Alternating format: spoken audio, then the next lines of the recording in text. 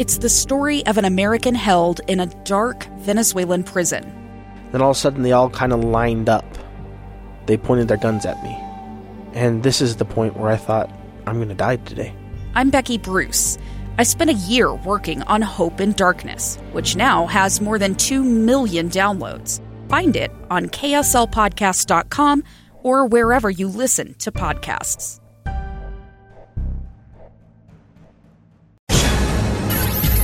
Inside Sources. Behind-the-scenes experience in Washington and around the world. Here's the opinion page editor of the Deseret News, Boyd Matheson, on KSL News Radio 102.7 FM and 1160 AM. Welcome to Inside Sources. This is Amy Donaldson. I'm not sure. I'm clearly not Boyd Matheson. I have no idea what I'm doing here. But welcome to Inside Sources. This is Amy Donaldson, and I'm joined today by one of my former colleagues, Representative Steve Handy. Yeah, how are you doing, Amy? It's so good to see you. I haven't seen you for a number of years. You and I worked together at the Deseret News for a bunch of years, and I've been gone from the Deseret News about 18 years. Mm-hmm. So when they, I was counting it up, so when they invited me to come and co-host again, which is a couple times I did it and said that we were going to do it together, I was really looking forward to it. So how have you been? I have been fantastic. And while you left the Deseret News, I went to sports, so we both went on these other journeys, and you've been having some fun being a lawmaker on the other side of the situation, and and doing some good work. And it's been fun to kind of follow your adventures in the legislature. Yeah, well, thanks a lot. You know, it's I've been in the legislature for 9 years now. I from Layton, and I after I left the Deseret News, I have a consulting company, and I do marketing for a few counts, and then do this legislative thing, and it's been very, very interesting. And my wife said, "Why would they have you on?" And I said, "I don't know." I asked the same thing. Face made for radio, that kind of thing. I don't know. People. I said they must be desperate to have a print reporter back in the studio. So but I'm very excited about this, and I'm excited just to chat. This first segment, we're just going to talk about. I have been covering the UN Civil Society Conference over at the Salt Palace. It's the first time this event has ever been held in the U.S.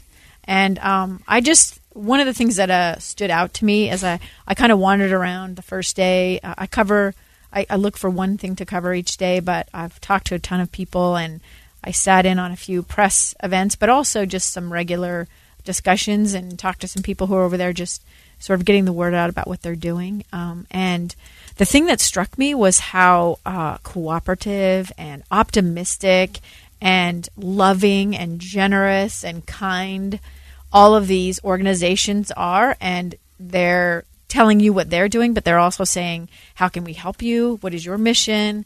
It was just such a shift from, I do a political podcast here at KSL called Voices of Reason, and we encourage civil dialogue on difficult subjects. And, that's sometimes not, as you know, because you're in politics. Right. It's a really difficult ask. And it was such a shift. And then I came out of the Salt Palace on Monday evening after that amazing day. And the thing I covered on Monday was a discussion about, basically transforming people's lives through education. How can you get educational opportunities to every single person who in the world, right? Whether they have access to technology, whether their culture says that they're not somebody who needs to be educated, whatever the obstacle is, how can we get joined together and figure this out? Whether you're a nonprofit or a business or a government agency, all those things. And I was just moved by how resourceful people are, how determined they are. The UVU president, Astrid Jimenez, was talking about taking computer equipment in a boat in Vietnam so people had access to technology.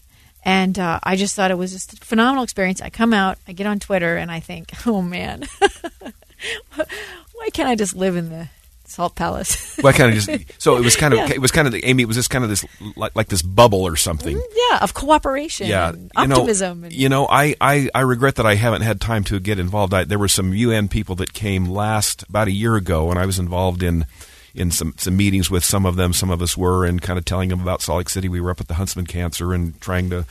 That's easy to wow people when you go up and see what they're doing up there.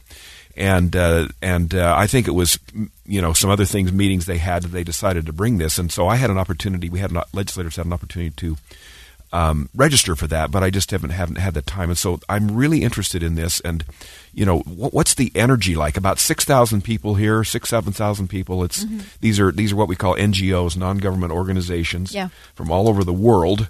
Yeah, and they really are. And some of them are run by 20-year-olds from Iran. Wow.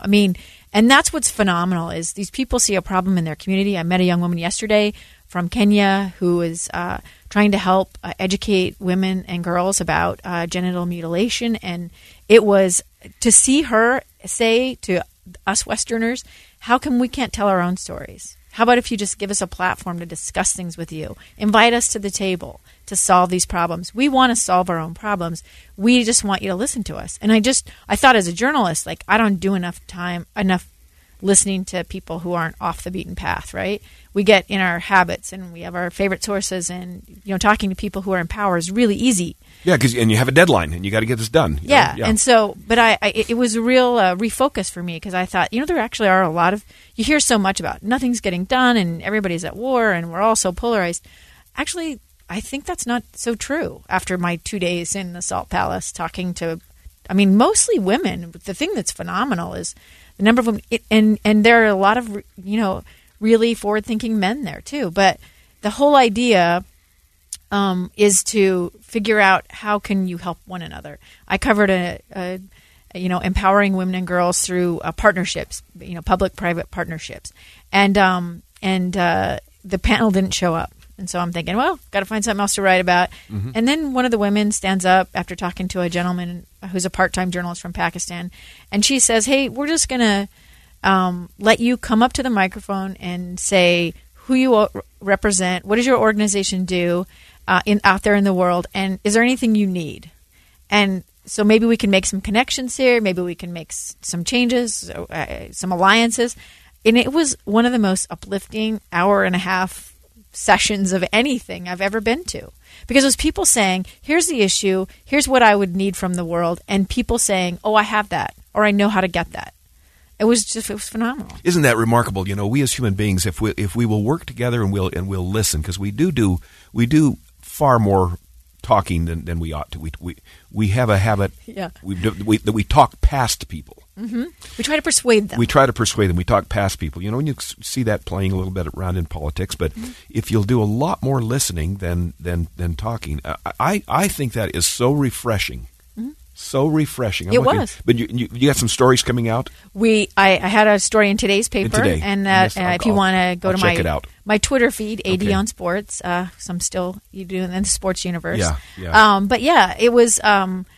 There's so many things that were of interest there, and I encourage people to. I'm actually going to go online and add in a list of all these organizations that were there and the resources they offer, and we're going to have one of the women who sort of organized this impromptu panel discussion. They're going to come in and talk about just some educational opportunities. And one of the things that has really hit home for me is this idea that what we take for granted, clean water, being able to eat healthy food, living without fear of physical danger.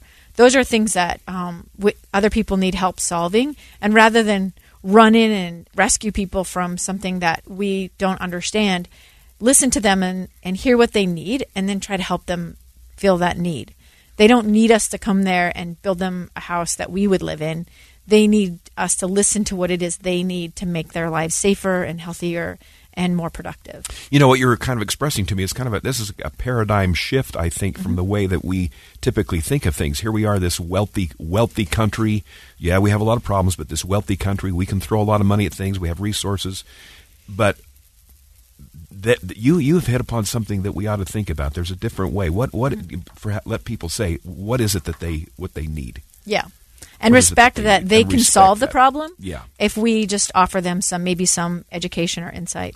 We're going to take a break, and when we come back, there'll be more of Steve and I and our wisdom. No, just kidding. But we're going to actually bring in some guests to discuss Wednesday's Child. We're doing a give-a-thon, and we'll give you some phone numbers for that when we come back. two friends taking pictures of the rising full moon on a summer night. Two teenage kids doing what teenage kids do. When a stranger with a gun and a death wish changed everything. It was violent, it was senseless, and I will never understand it, I will never accept it. I'm Amy Donaldson, and unfortunately, we're all too familiar with stories about how violence shatters lives. But what we rarely see is how they are rebuilt. In a new podcast, The Letter, we relive tragedy, but only so we can hear the rest of the story. The struggle to reclaim lives, the realities of grief, and the possibilities of forgiveness. I believe in miracles. Sometimes I thought, there are no miracles. Yeah, there are, and this is a big one. Follow The Letter at theletterpodcast.com or wherever you get your podcasts.